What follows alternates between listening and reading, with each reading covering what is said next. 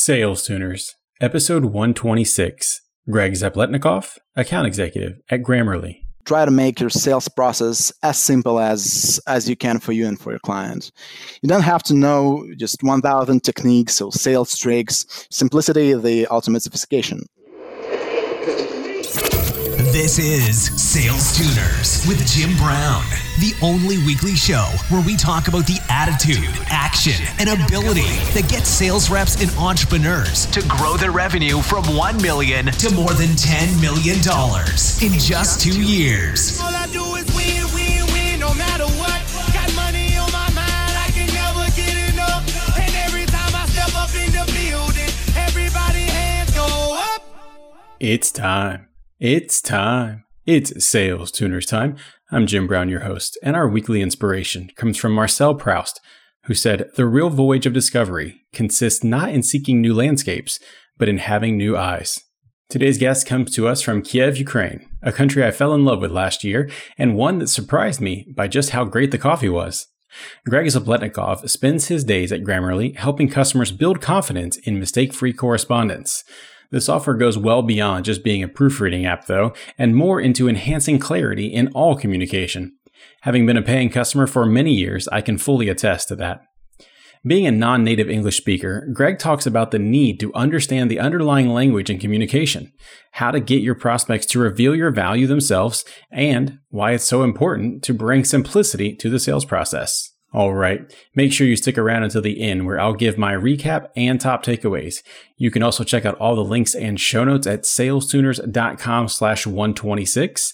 But now, let's get to the conversation where Greg tells me about falling asleep on a date after a rough day of negotiations. I had a really tough day. It was I was trying to close the deal with one of our Australian clients. It was not Australian, New Zealand one. It was an e-commerce app, and we were negotiating all the small pieces of work that should be paid. I have finished around the midnight Kiev time. I was so embarrassed because I actually fell asleep right in the restaurant. And it was a disaster, Jim.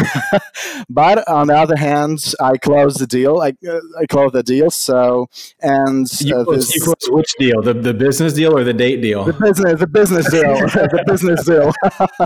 But as for dates, we're still in relationships. So I'm also so happy to share that. All right. Well, hey, you closed both deals, so that's terrific. When you were just getting started in sales, look, English, being from Ukraine, English is not your first language. It's not your second language. It's actually your third language. But you were taught to use baseball phrases and lingo in the sales process to, in your words, to sound American. Talk to me about that, because, obviously it's our national pastime. But what were some of those phrases you were taught, and what are you using them for? The notes I did for sport idioms and phrases. So I remember bet 1,000 to be successful in everything you do. I do remember, drop the ball, like to make an error or mistake. Hit a home run, just in a ballpark and a full swing. Yeah, so that was a really cool experience. And just talking about sports phrases in sales, I guess the most common would be touch base. So when I follow up with someone, just, hey, I just want to touch base with you, blah blah blah. So yeah. It's crazy to hear that, because that notion of touching base, it is so ingrained in American society that I would not even consider that a baseball analogy. But you're 100% correct. It is a baseball analogy. That's wild to me. Wow. So yeah. You spend your days in Kiev, but what's your territory? What countries do you sell to? Well, it's everywhere. So the majority of our clients based in America, but we also have a lot of clients in Europe, and we're almost on the same time zone with them. And it could be like China, Australia, New Zealand, Japan, all over the world. So talk to me about what you've seen as like the cultural differences. What's been, and let's start with just between Ukraine and America, right? What's the biggest cultural differences you've seen there from a business perspective and sales perspective? The cultural differences, you could see it mostly in the negotiation process. For example, when if you translate the phrase "How are you" to Ukrainian or to Russian, the people here will it's not the introduction phrase, and they will give you more details on how they're actually doing today, what's happening in their life. So it's not the introduction phrase that Americans just use on an everyday basis. And I can give you a lot of such examples about the cultural differences. But anyway, as being a sales rep means that you should know about all of them. And that's why it's so hard for me to give you a few, because I have more American mindset rather than Ukrainian at this moment. That's interesting, yeah, because you're spending your time in that language. That's true. Yeah. But that's what's been fascinating to me, Greg, is getting to see firsthand all the differences in culture and in language, right? And so I recently had someone on the show from India, and he literally spends his entire day in India calling on the United States. And very similar to you, is he actually learned a lot of sports analogies. He had to get into that mindset so that he could not just sound American, but actually like relate to the things that Americans cared about. And here's why I'm bringing that up. So now, as you and I are having this conversation, I'm sitting in Melbourne, Australia. And one of the things I picked up here, or let me say, learned very quickly in Australia, you don't root for sports teams. Oh. Rooting means something completely different, and I'm not going to tell you what it is. You're welcome to go Google that, but let's just say it's kind of X-rated. So you don't talk about rooting for sports teams, but I just find that completely fascinating. And it's, just like you said, how are you is a very, very much a throwaway introduction in the United States. It just doesn't mean the same thing in Ukraine. But I think a lot of times as Americans, not even just as Americans, I will say as Americans, no matter where in America we're from, we just assume everyone else is just like us. And we really do have to take the time to understand who is on the other side of the call so that we can get into their heads. I know one of the things that you've told me, Greg, is that you are always analyzing more than just the person you're talking to. You go in depth with the person, but you really try to understand the company, the position they have in their market. You try to understand the industry as a whole. Talk to me about that. What are you actually trying to accomplish when you do that research? First, top three things that I will research. It will be, position. It will be the just brief information about company in general, and third one would be the research on the industry. So these 3 points will make me feel confident, and I won't be surprised, by any routes that this conversation or negotiation process may take me. Sometimes we receive an emails from through our website saying, "Hey, I just need the quotes for 10,000 accounts for company wide, to subscribe to Grammarly." But I know that in the majority of cases, this person is just more likely is from analytical department, and they just gather some information regarding the list of softwares, right? And this person is typically this person is not a decision maker. So I won't generate a formal quote for this person, and I will just put the very the very minimum of information regarding our software, explaining that the price of software depends on number of features you would like to include, depends on number of accounts, and all other factors that also play their role in the pricing models we have. So I'm just curious whether this makes sense to schedule a call or Zoom meeting and discuss it with decision makers so I could send you a formal quote you need and don't charge you for the feature you don't need and don't require. And how does that typically go over for you? Do they agree to the call, or do they say, no, just give me some ballpark pricing? It depends. It could be, like it depends on the company, because if we just send them a quote for $100, that doesn't make any sense for them, right? So, and if I just provide any other information, it also won't be informative for them. So anyway, we're trying to do our best to set up a call with decision makers and discuss it. Because if we just send in a quote, I'm sure it on the 90% will be this opportunity would be lost. Yeah, I've totally seen that.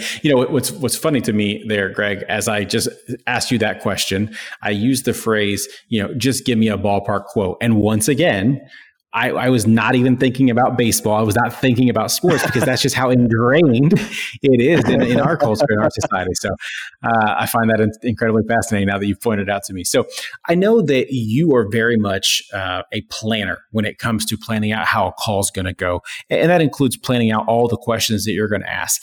Give me an idea what your strategy is there. What are you thinking about, and what are you doing before you get on a call? Greg, one of the things that I think separates you, from your other colleagues, your other salespeople, is that intentionality behind your questioning. What's driving that intentionality? Actually, the reason I use that tactic and that method is that the reason because it's actually a dialogue. So it's not just a list of just formal questions that I had to ask, and no, I don't like it. You just I just had a plan in my head, and how I can make a prospect come to a conclusion, by himself or herself, that our product will bring value to them.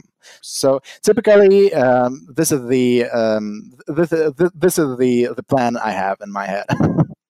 Well, I think that's fantastic. And I want to make sure I take a moment just to let everybody listening today really understand what you're getting at, right? So one of the things that I do when I train sales reps is I talk about, look, any statement that you want to make about your product or software, it's going to fall flat. It just is. But if you can find a way to take that statement and turn it into a question that will get your prospect to say the statement you wanted to make yourself, you won. And with that being your goal, Greg, on discovery calls, it's a fantastic one, and it does start to separate you from everyone else. And so I think it's fantastic. Greg, what is the biggest challenge that you are facing today? Every salesperson, including myself, we had such a period in career when everything slips through your fingers and you're just stuck in the loop of failures that seems endless to you. I also experienced such a situation, where all your, deals are falling off, and that was the hardest thing to overcome. Because, when you realize and when you analyze what went wrong, you just couldn't find anything that might lead to a bad performance. You did everything the same for 1,000 times and it worked smoothly, but suddenly it doesn't work anymore. So this is the biggest challenge, to be adaptable. And we also have, here at Grammarly, we also have 2 of 5 values called gritty and adaptable. So that's actually what you need in this situation. Just take a deep breath, try to think outside the box, and continue selling. So this is the hardest, the hardest thing I had to overcome. Got it. Greg, I'm going to take a quick break so I can say thank you to my sponsors. But when we come back, it's going to be time for the money round. So you don't go away, and Sales Tuners, you don't go away either. We'll be right back. Castello is pioneering the way companies build and execute sales playbooks. The platform helps sales reps prepare for calls, ask timely questions, tell relevant stories, and sync insights back to their CRM, all while showing managers and reps the gaps in every single deal so they can work them together to move them forward. With Castello, sales leaders can identify what's working on the front line and replicate success across their entire team. Learn more and see a demo at andcastello.com. That's ANDCOSTELLO.com. We're back, and it's time for the money round. Greg, are you ready for the money round? I'm ready, Jim. What's the one thing that has contributed most to your transformation from normal to exceptional? I believe it would be commitment. So when you're ready to fearlessly accept the goals that seems impossible to you, and have no idea how you can hit the quota after a year, and after a year you suddenly just hit a home run that makes you exceptional. So yeah, I'll go with commitment. If you were to start over today in sales, what would you tell yourself to spend the next 30 days doing? I guess it would be finding your own selling style and understand who your client is. So I'll go with 5 days learning theory, and following 5 days just checking how the theory and tactics works for you in practice. Two-part question for you here. Which phrase describes you best and why? I love to win or I hate to lose? Jim, I'll pick love to win, because failures sometimes could be priceless, because you can learn so many things from that. And all in all, that makes you a better professional. So, losing could bring you much more rather than winning. So I'll go with love to win. What's a book that you've read multiple times or always find yourself recommending to others? Oh, that's a tricky one, because there are a lot of books I can recommend, like Influence the Psychology of Persuasion by Robert Cialdini, Predictable Revenue by Aaron Ross. But let me narrow the list for 2 books. So first one would be Spin Selling by Neil Rackham, for your sales knowledge based. And the second one would be The Old Man and the Sea by Ernest Hemingway, for never giving up. Absolutely. Sales Tuners, Greg mentioned a lot of great books there, but if you'd like to check out his suggestion of spin selling for free, head on over to salestuners.com/book. There you can sign up for a free 30-day trial of Audible and browse their over 150,000 titles. Again, that's salestuners.com/book to snag any of those for free. And I also do recommend The Old Man and the Sea, that notion of not giving up. When I was in Venice, Italy, I got to go to the bar where Ernest Hemingway sat and drank many, many days. It was fantastic. Greg, what is currently at the top of your bucket list?